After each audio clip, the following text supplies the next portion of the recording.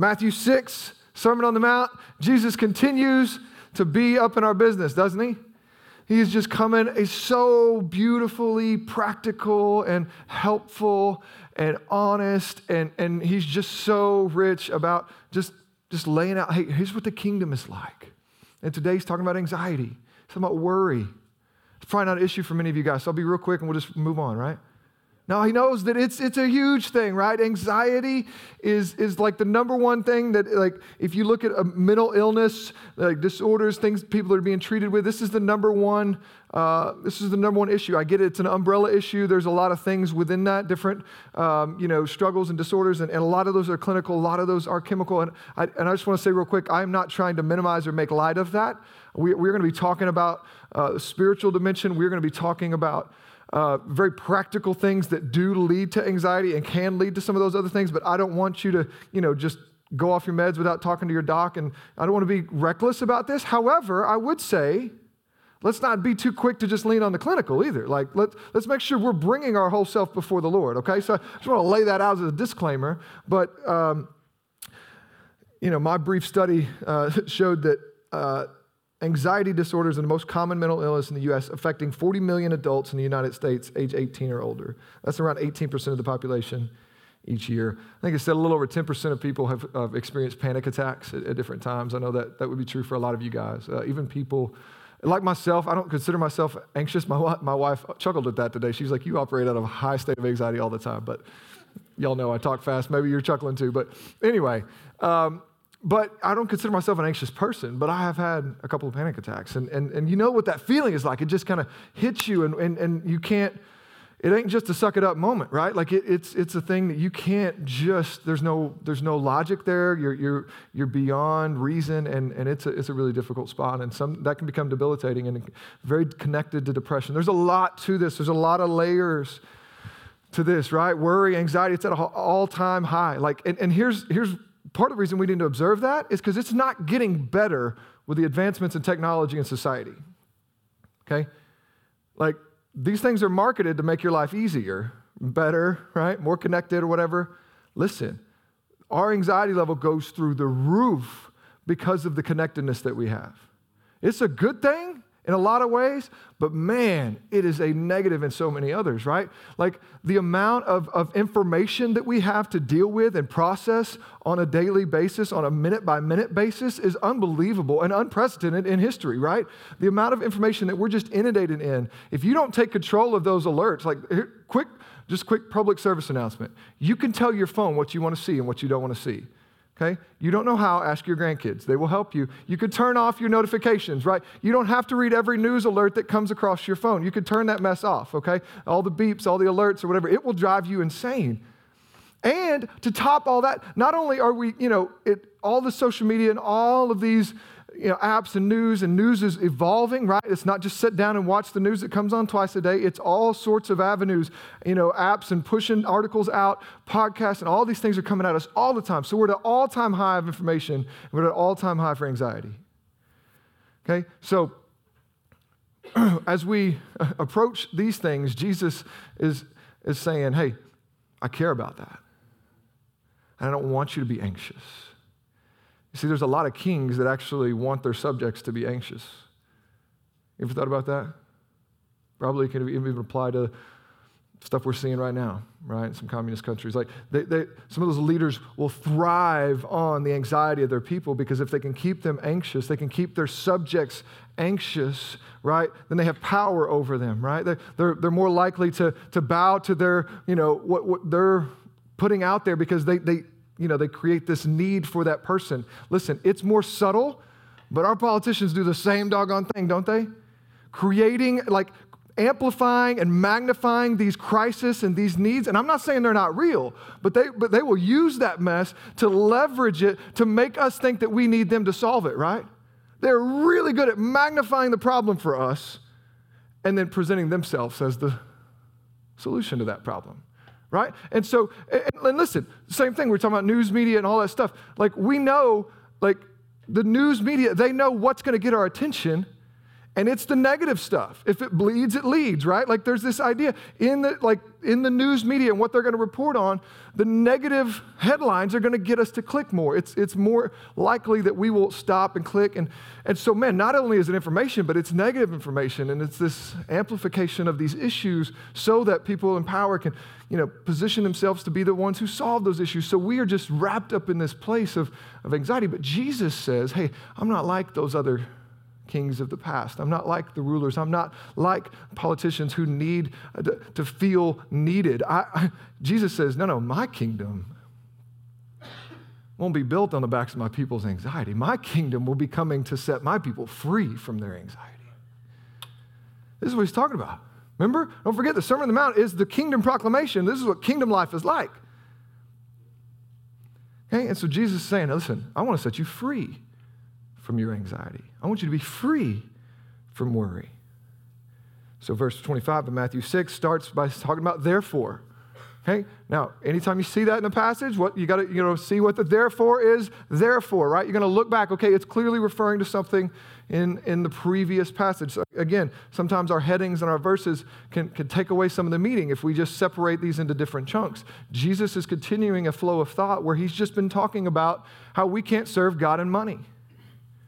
Okay, he's saying you can't serve both God and money, right? Where your treasure is, there your heart will be also. And if you decide you're going to try to serve God and money or two different masters, you're going to end up hating one and loving the other. It will eat you up. It will consume you, Jesus says. So don't do that, right? Trust in God. Right?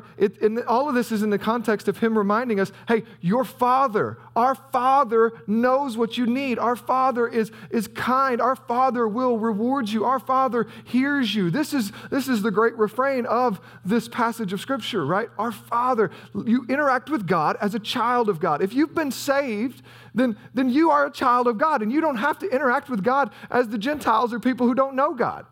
You don't have to try to get something out of him by punching the correct order of some, prayer and that's memorized, or you got to give this amount and do this thing, and if you dial the code just right and get the combination just right, then you'll have access to God. No, the access to God is Jesus' spilled blood on the cross. Amen? Like, that is what makes a way. If you're here and you don't know that, if you have not been reconciled into a relationship with God, that is your first and greatest need.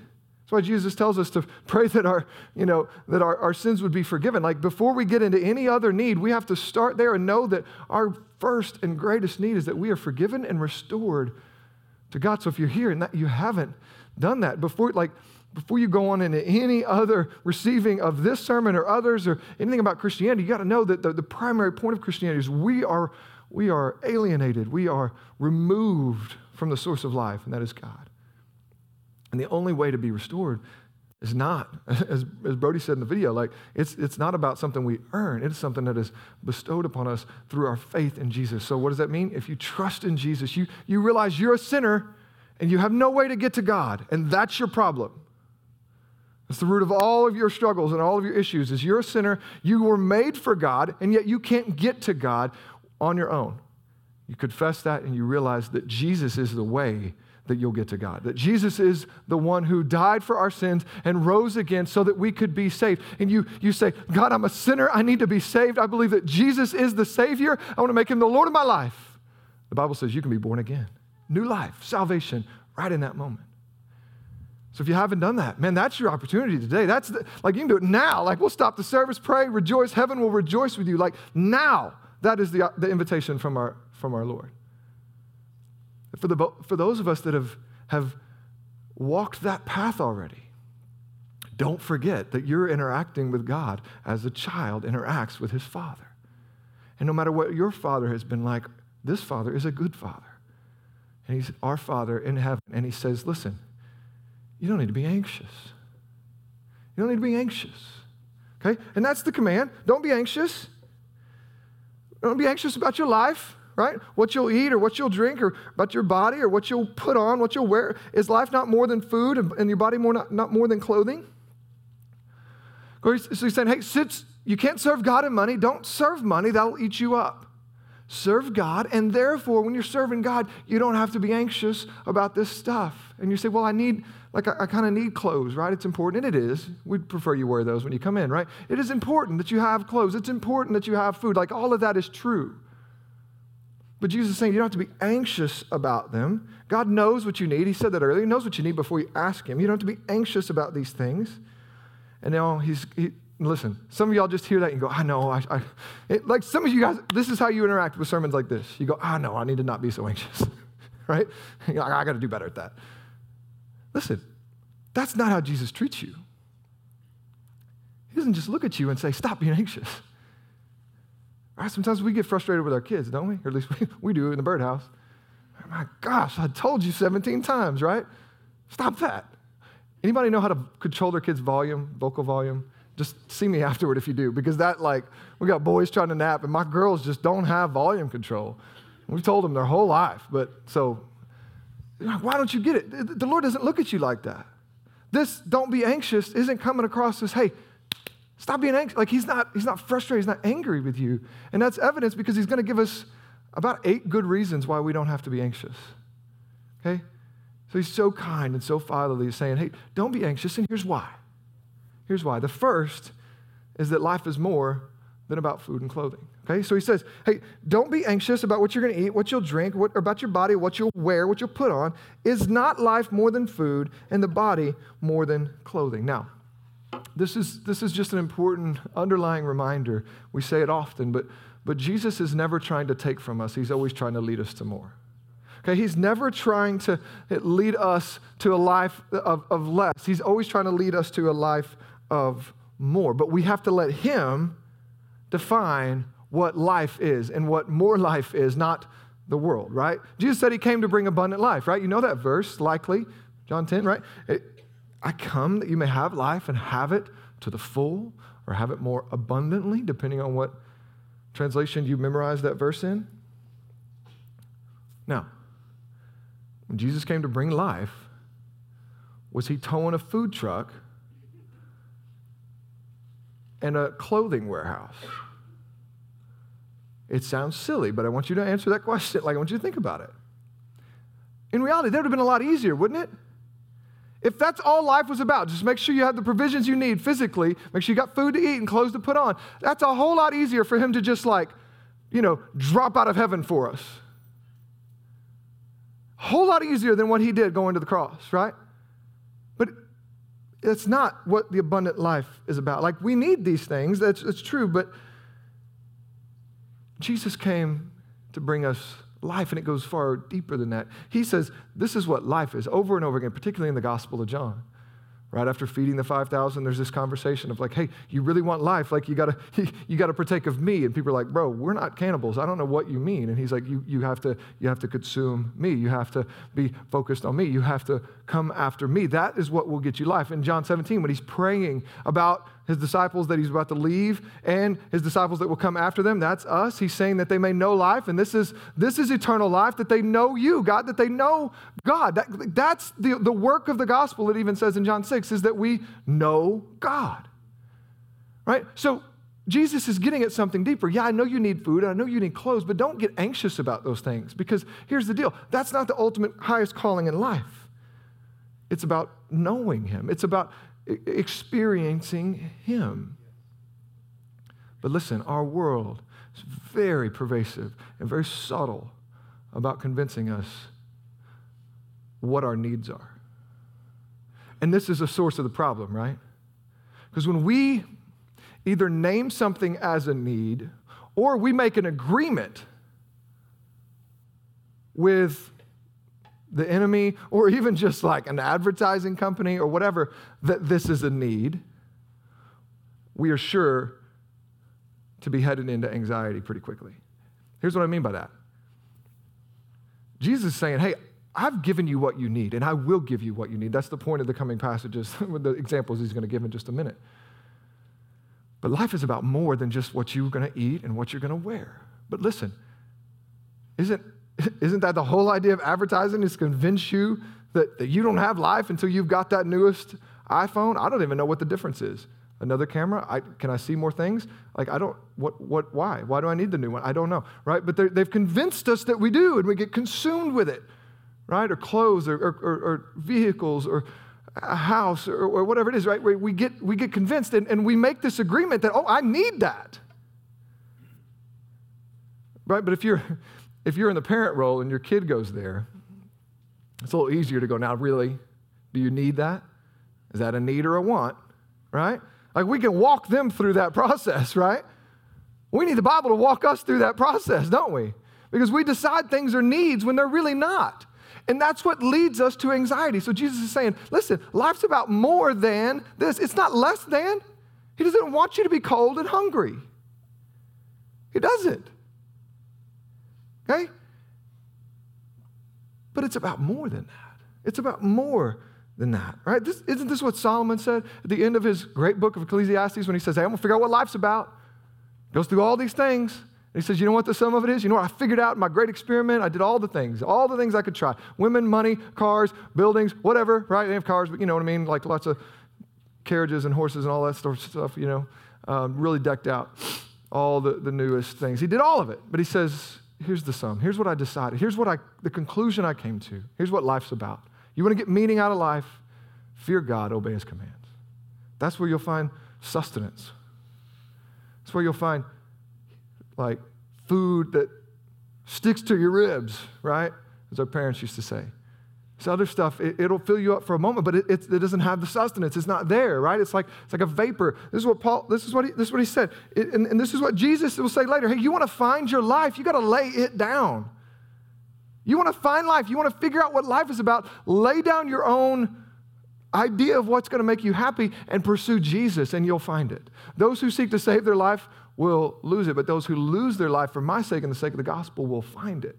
That's another way of saying exactly what he's saying in verse 33. It's a really popular verse that we're going to get to in just a moment, but seek ye first the kingdom of heaven, and all these other things will be added to you. That's what Jesus is saying. You're trying to get those other things, you're going to find that those other things end up destroying you, and you don't enjoy them anyway. All right, so that's the idea. That's the big thesis. That's the one point. Jesus doesn't want you to be anxious. He's a good king. He doesn't want you to be free from worry. He does not want you to be anxious, okay? Life is about more than the stuff. He doesn't want you to be anxious, but he knows we're going to struggle. So he's going to go on to give us several points of reflection about why, okay?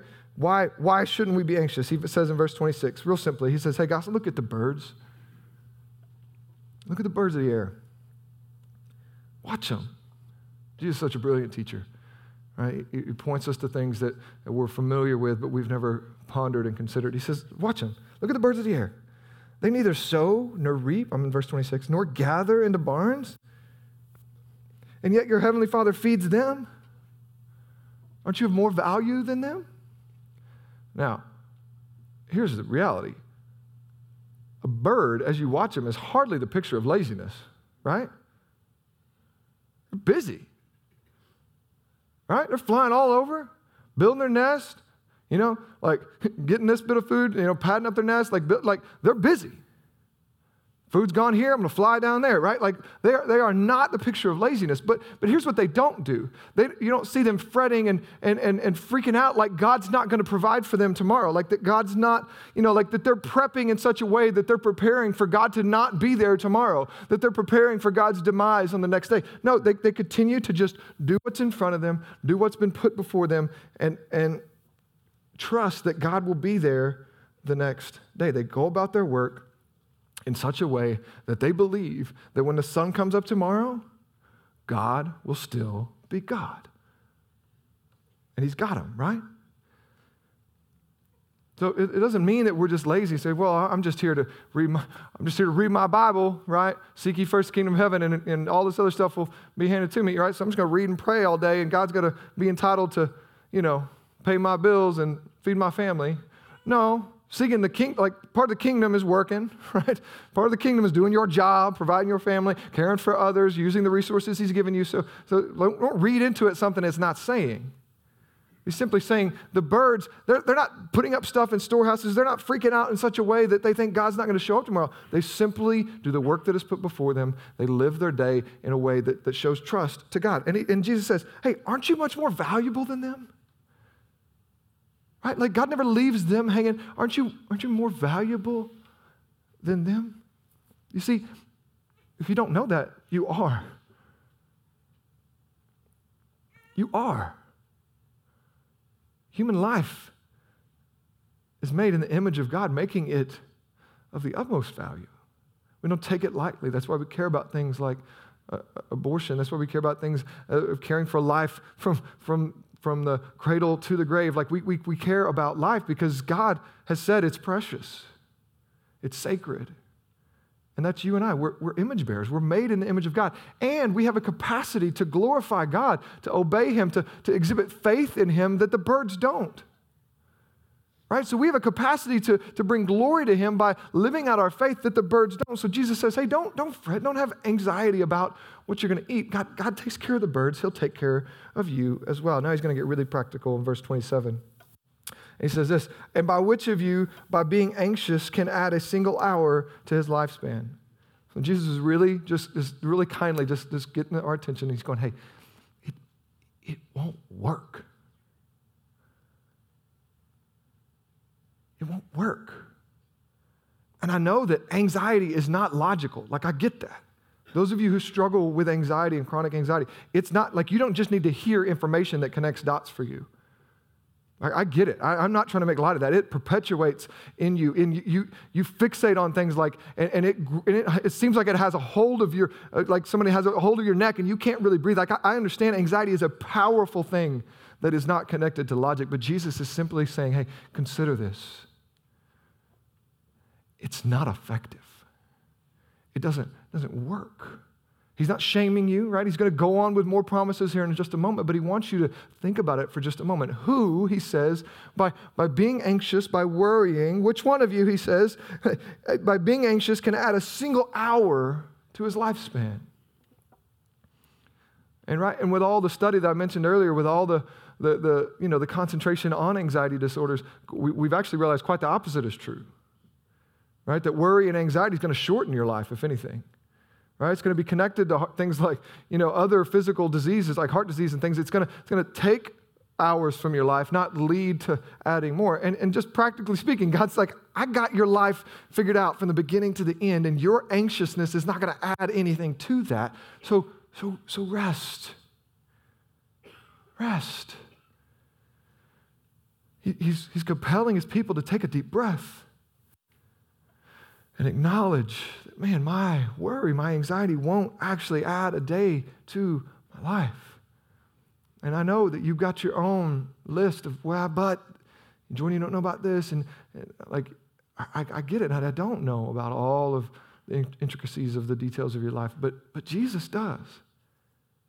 And he's saying, I don't want you to be anxious. I want you to rest. I want you to rest.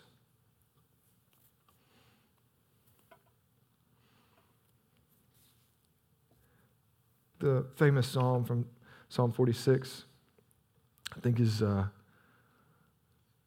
a good word for most of us daily, but particularly those of you who struggle deeply with anxiety. The invitation from God there, and the same one from Jesus here is, hey, I want you to be still. I want you to stop.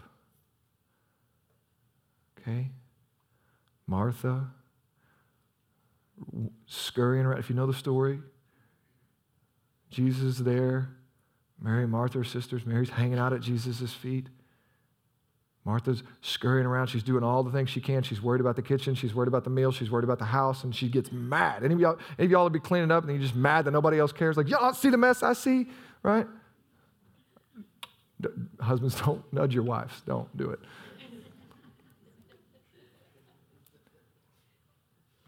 That's Martha. She's mad.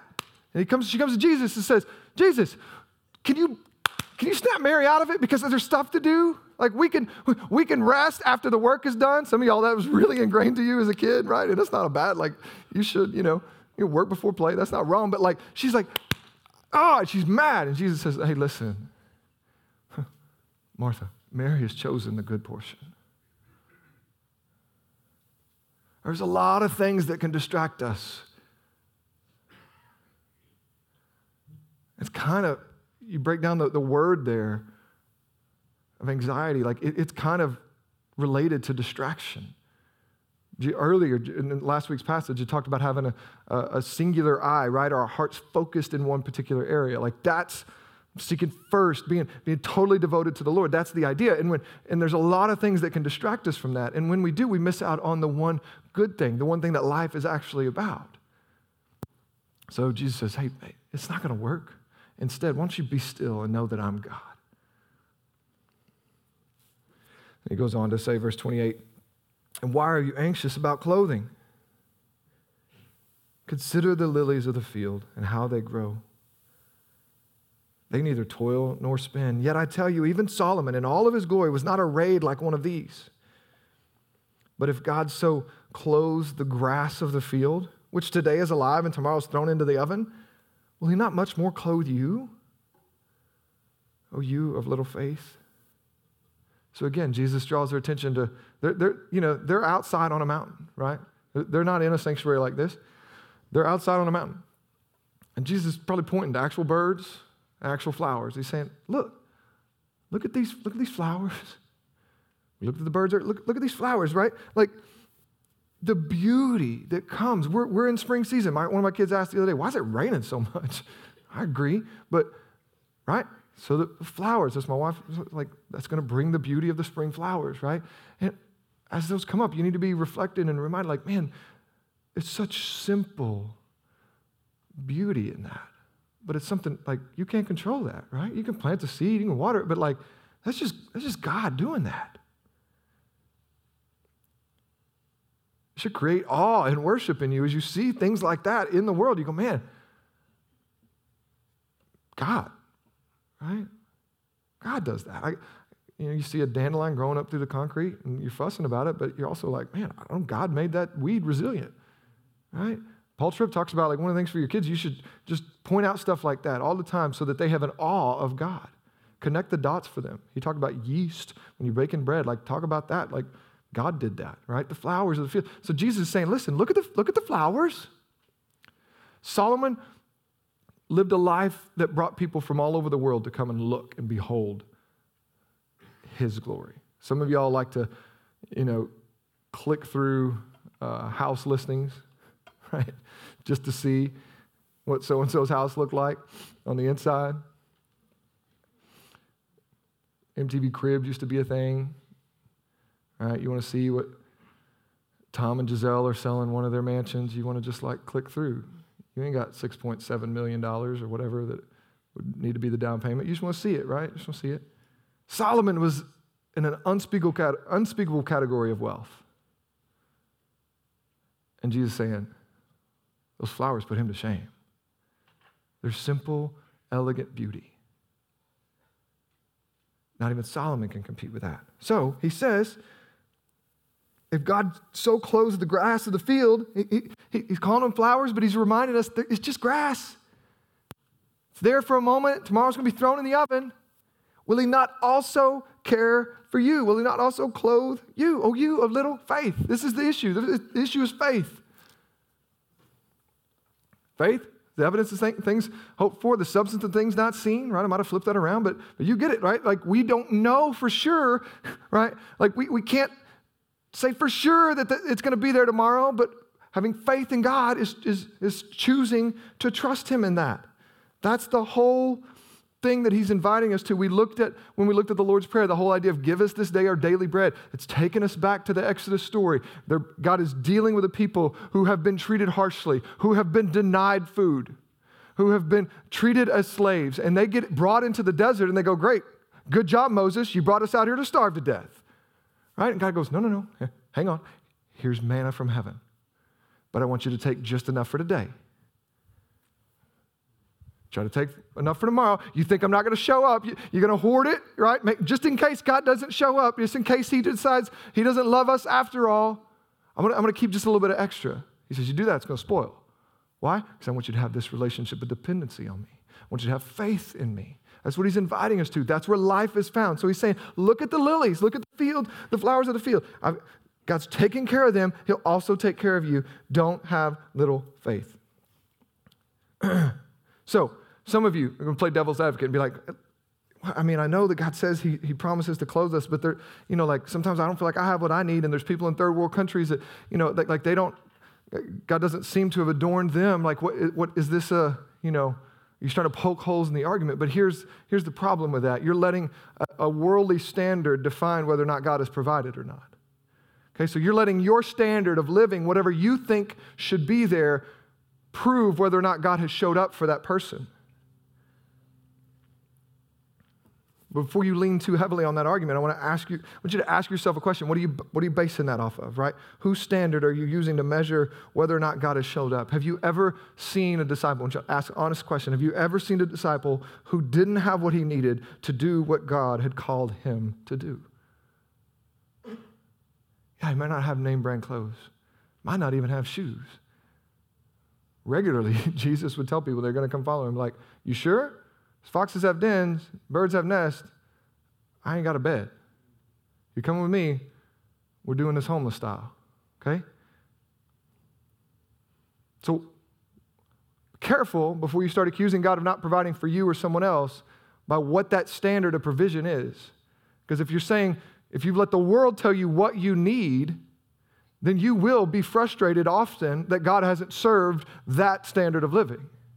But if you let the Bible define what you need, you realize, it's about serving God, it's about seeking his kingdom. And then 2 Peter chapter 1, verse 3 becomes really powerful and really true when it says this: his divine power has granted to us all things that pertain to life and godliness through the knowledge of him who has called us to his own glory and excellence. Okay, so when it comes to pursuing godliness, he will not withhold any good thing from you. He's given it all to you. He's given you his Spirit. He's given you his promises. He's given you himself. So he's saying, God, he's got you. You'll have clothes, right? Might not be name brand, kids, but you'll have clothes. Be okay. Verse 32, he's going to press a little bit further. He says, for the Gentiles, and for them, just real simply, that's people who aren't followers of Jesus. That's people who aren't believers, right? We should look different than them, right? We don't draw these lines of separation where we don't interact with them, right? It's not that the church needs to huddle up and never interact with the world. We need to be the salt and light that goes into the world. But we're of the world, but we're in the world, but not of the world, right? We have this distinction, this set apartness. And so Jesus is saying, hey, if you're acting like this, if you're having the same anxieties as the world, then you're showing that, hey, you're actually not any different than the world. He says the Gentiles act like this. Verse 32, they seek after all these things. But your heavenly Father knows that you need them all. That's the distinction that he's made over and over and over again in this passage on the Sermon on the Mount. People who don't know God are interacting with him in this way. They think if they are religious, they think if they do good deeds, they think if they act this way, give this much, treat people this way, that God will be indebted to them and that they can call upon him for the things they need and they can get into heaven when they die and those sorts of things. He's saying, listen, that is not how we interact with God. There is not good people and bad people. They're all bad people. The only way to interact with God is through Jesus Christ. We all realize that we're flawed and imperfect people, and Jesus is the only way forward. And so he's saying, that changes how we interact with God. Don't forget you're dealing with your Father, and he already knows your needs. He already knows your needs. So don't act like that. Unbelievers live a life of anxiety because they don't have the promises of God. They're not sure. It really is up to them. You have promises that transcend that. Verse 33, famous passage, but seek first the kingdom of God and his righteousness, and all these things will be added to you. Okay, so again, he just said earlier, Father already knows what you need.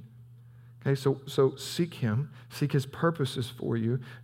Don't give him the leftovers. Last week we looked at money and we challenged ourselves to think through, okay, are we giving it all? And if we are we giving out of the bottom or out of the top? It's kind of easy to think about with money. We're like, all right, if you approach your budget in such a way, okay, I gotta pay this bill, I gotta have this much money for, the house and the food and the kids' clothes and all these things, and okay, what's left? Okay, I can give God this amount. Well, that's not treating him as God. That's giving him leftovers. But if we approach it and say, okay, God, this is all yours, how much you want me to keep? How much you want me to give back to you, right? We start from the top and say, okay, I'm going to honor the Lord by giving this much. And then we're going to make our other decisions based off of that. Okay? Well, life is more than just money. How are we doing that? How are we approaching things with that, right? How are we approaching life? Are we filling up our schedules with stuff that we have to do? and then deciding whether or not we can come to church? Right? And we're filling our schedule with all of the things we got to do for work and all the soccer games and the baseball games and all the things, right? And then we'll see if we can make community group. Then we'll see if we can make student ministry. Then we'll see if we can make God a priority. You are setting yourself up for anxiety. You understand that, right? You can't serve God and money. Can't serve. You're like, well, it's not about money. I know. But money is beyond just, like the idea of mammon here is beyond just money. It's possessions, it's stuff, it's accolades, it's things that are of this world. And he says, you can't serve both. But if you seek the kingdom first, it'll be added to you. So you're saying, Jordan, can we not play sports? Absolutely, you can play sports. But seek the kingdom first. Surrender that to the kingdom, and then let come what may. You tell the coach, hey, I'm sorry, but we won't be, if this is a league where we play every Sunday, we won't be in the league. Or we won't be there on Sunday games, or whatever. Maybe it's Sunday, like occasionally my kids are in gymnastics and there's a couple Sunday meets. I get it, it's a tension, you got to wrestle with it. But if it's perpetually going to take you out of the life of serving the Lord and the life of being in his church and around his people, then you need to serve him first and trust that he'll handle whatever consequences come from you missing that league or missing that thing or declining that job. Right? Seek him first. It's not just about church attendance. It's how are you posturing your life? Because if you say, you know what, God's got me, and I'm going to serve him, and these are the big rocks that go in my bucket for my life. They're about him first. If I've got time left over, I'll do those things. If I've got margin left over, I'll do those things, but he comes first. He says, listen, you serve me, you seek my kingdom, I'm going to make sure you have what you need. I know what you need. I know you need clothes. I know you need food. I'm not a bad father. I will provide for you. Seek me first. The famous line from C.S. Lewis says this, aim at heaven and you'll get earth thrown in. But if you aim at earth, you won't get either. If you aim at heaven, you seek first the kingdom of heaven, you'll get earth thrown in. What does that mean? It's exactly what Jesus is saying in verse 33. You seek first the kingdom of heaven, he'll make sure you have what you need here. If you aim at earth and still hope you're going to squeak into heaven by manipulating God with your religious activity, you'll end up getting neither. And that's both, like, if you don't make Jesus the Lord of your life, you're not on your way to heaven. So that's the biggie on the eye chart. But then beyond that, you're also not going to enjoy the things of earth. If you are looking at the things of earth in such a way that you're hoping they will fulfill you, you're going to turn them into idols. You're going to misuse them in such a way that you'll end up serving them, and they will end up eating you alive. You realize that? That's the concern of Jesus here. He's not trying to take from you, church. He's trying to warn you that if you look to these other things, these provisions, and you start trying to get life out of them, they'll start living you. They'll start working you over. They'll start dominating you and taking from you. But if you surrender, you serve him, he'll make sure you got what you need. And then you'll be able to enjoy them rightly, right? Now I can enjoy some good food. I can enjoy clothes when I have the money to buy nice, like name brand clothes. Like there's nothing wrong with that. But you have to have it in perspective. Otherwise, it will lead to anxiety. Remember, that's what we're talking about here. Jesus says, I know what makes you anxious. And this is his invitation. So we need to take some honest stock of our life. What are you anxious about? Right? And be honest about that. Think about it. This goes further into revealing what your treasure is. Last week we talked about money, like where your money goes, that's going to reveal what your treasure is. This is going to go even further. What are you anxious about? What do you lose sleep about? What do you twitch about? What do you worry about?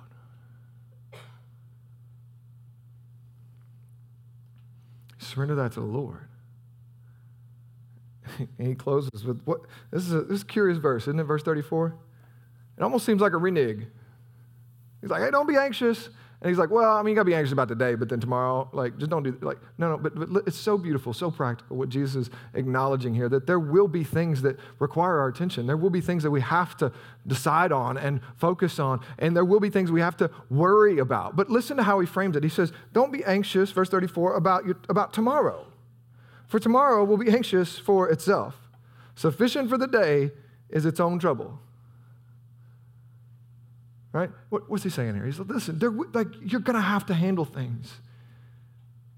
You're going to have to cross that bridge. Like, you're going to get that. But don't misappropriate God's allotted troubles in the future. Okay, he knows that, right?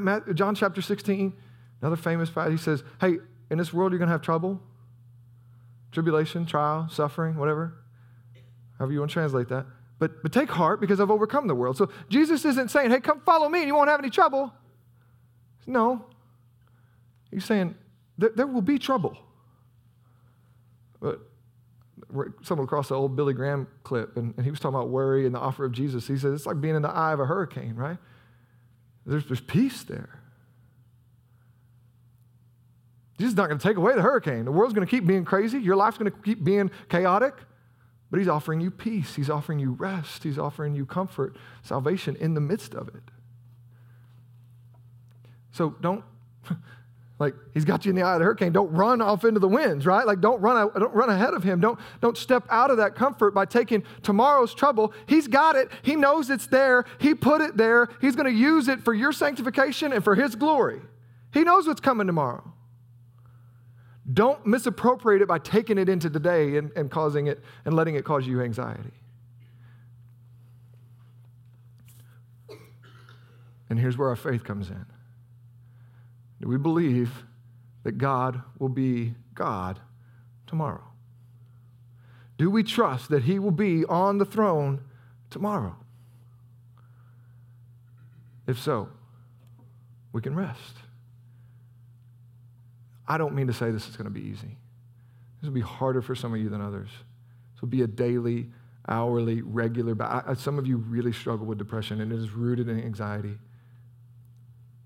I certainly don't want to make light of it, but man, I don't want to pull Jesus' punches either. Right? I'm going to let the word, I want you to let the word set rightly on your heart because he's trying to unshackle the chains that got you weighed down, right? He's trying to set you free. He wants this to be a day that you're set free from that. And you may go, well, until this happens, I won't be free. Well, listen, he wants to give you peace and rest in the midst of your chaos. It's an incredible story. If you read Psalm 3 and 4, David wrote those while being on the run from his own son who's trying to kill him and take his throne. Now, there's a lot going on there. Not only is there a bounty on his head and his country is turned against him, but it's his own family drama. Anybody got family drama? Don't raise your hands. It's hard, isn't it? Goodness, it's hard. Your kids, not following the Lord, not respecting you, not loving you, like it's hard. Your crazy aunts and uncles, you got parents, you got disease, you got cancer. It's hard. In the midst of his own son pursuing him, he has had to leave his throne and he's living in caves. Psalm 4 is pinned. And verses 7 and 8 says, you have put more joy in my heart than they have with their grain and their wine and when they abound in that. In peace, listen to this, in peace I will both lie down and sleep. For you alone, O Lord, make me dwell in safety. Only Jesus can offer you that in the midst of your chaotic life.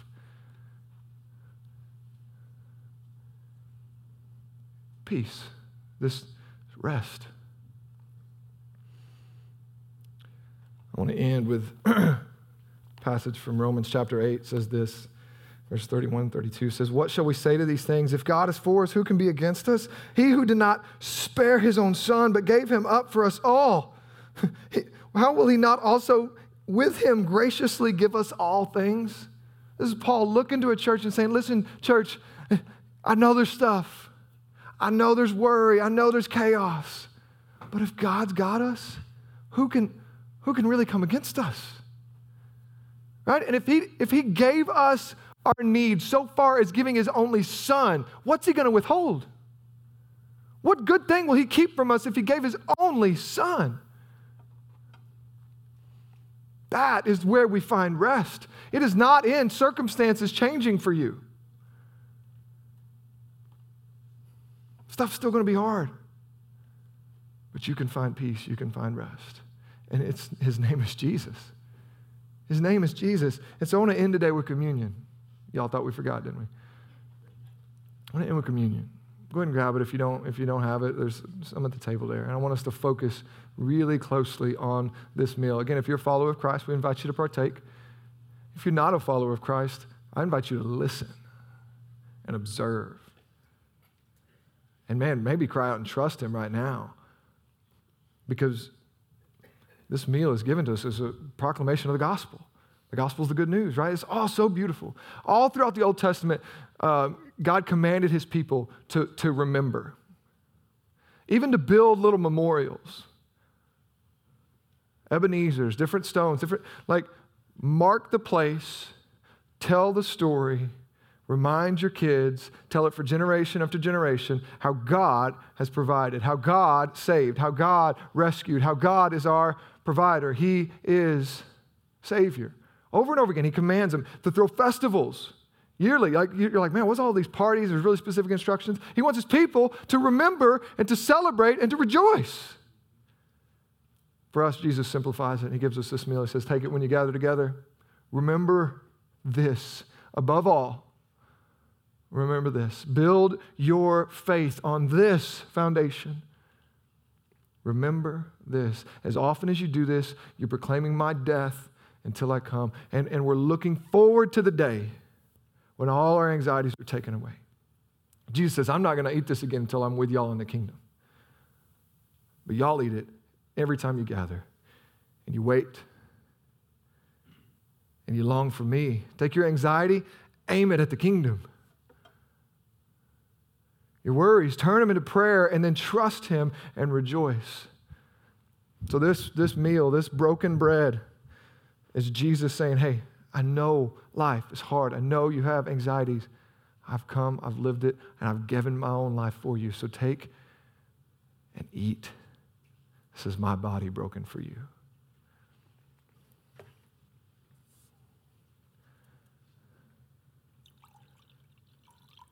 That same meal, he has a cup and he pours the cup, and as he does so, he says, This is the blood of the new covenant. This is where our hope lies. You're going to be tempted to think you got to do it on your own. You're going to be tempted to think you got to take it back from the Lord. No. The seal, the purchase, the price has been paid. It will be with my own blood, Jesus said. So take and drink. That's the promise we rest in, church. That Jesus has us. That he ransomed us with his own life. If you're here and you don't know Jesus yet, man, he's the king. And he's a king that wants to free you from your anxieties. Come trust him today. If you're here and, man, you're his child, he cares about your anxieties. He cares about your fears. He cares about your struggles. He cares about your pain. Come to him. Don't try to be tough, macho. Come to him.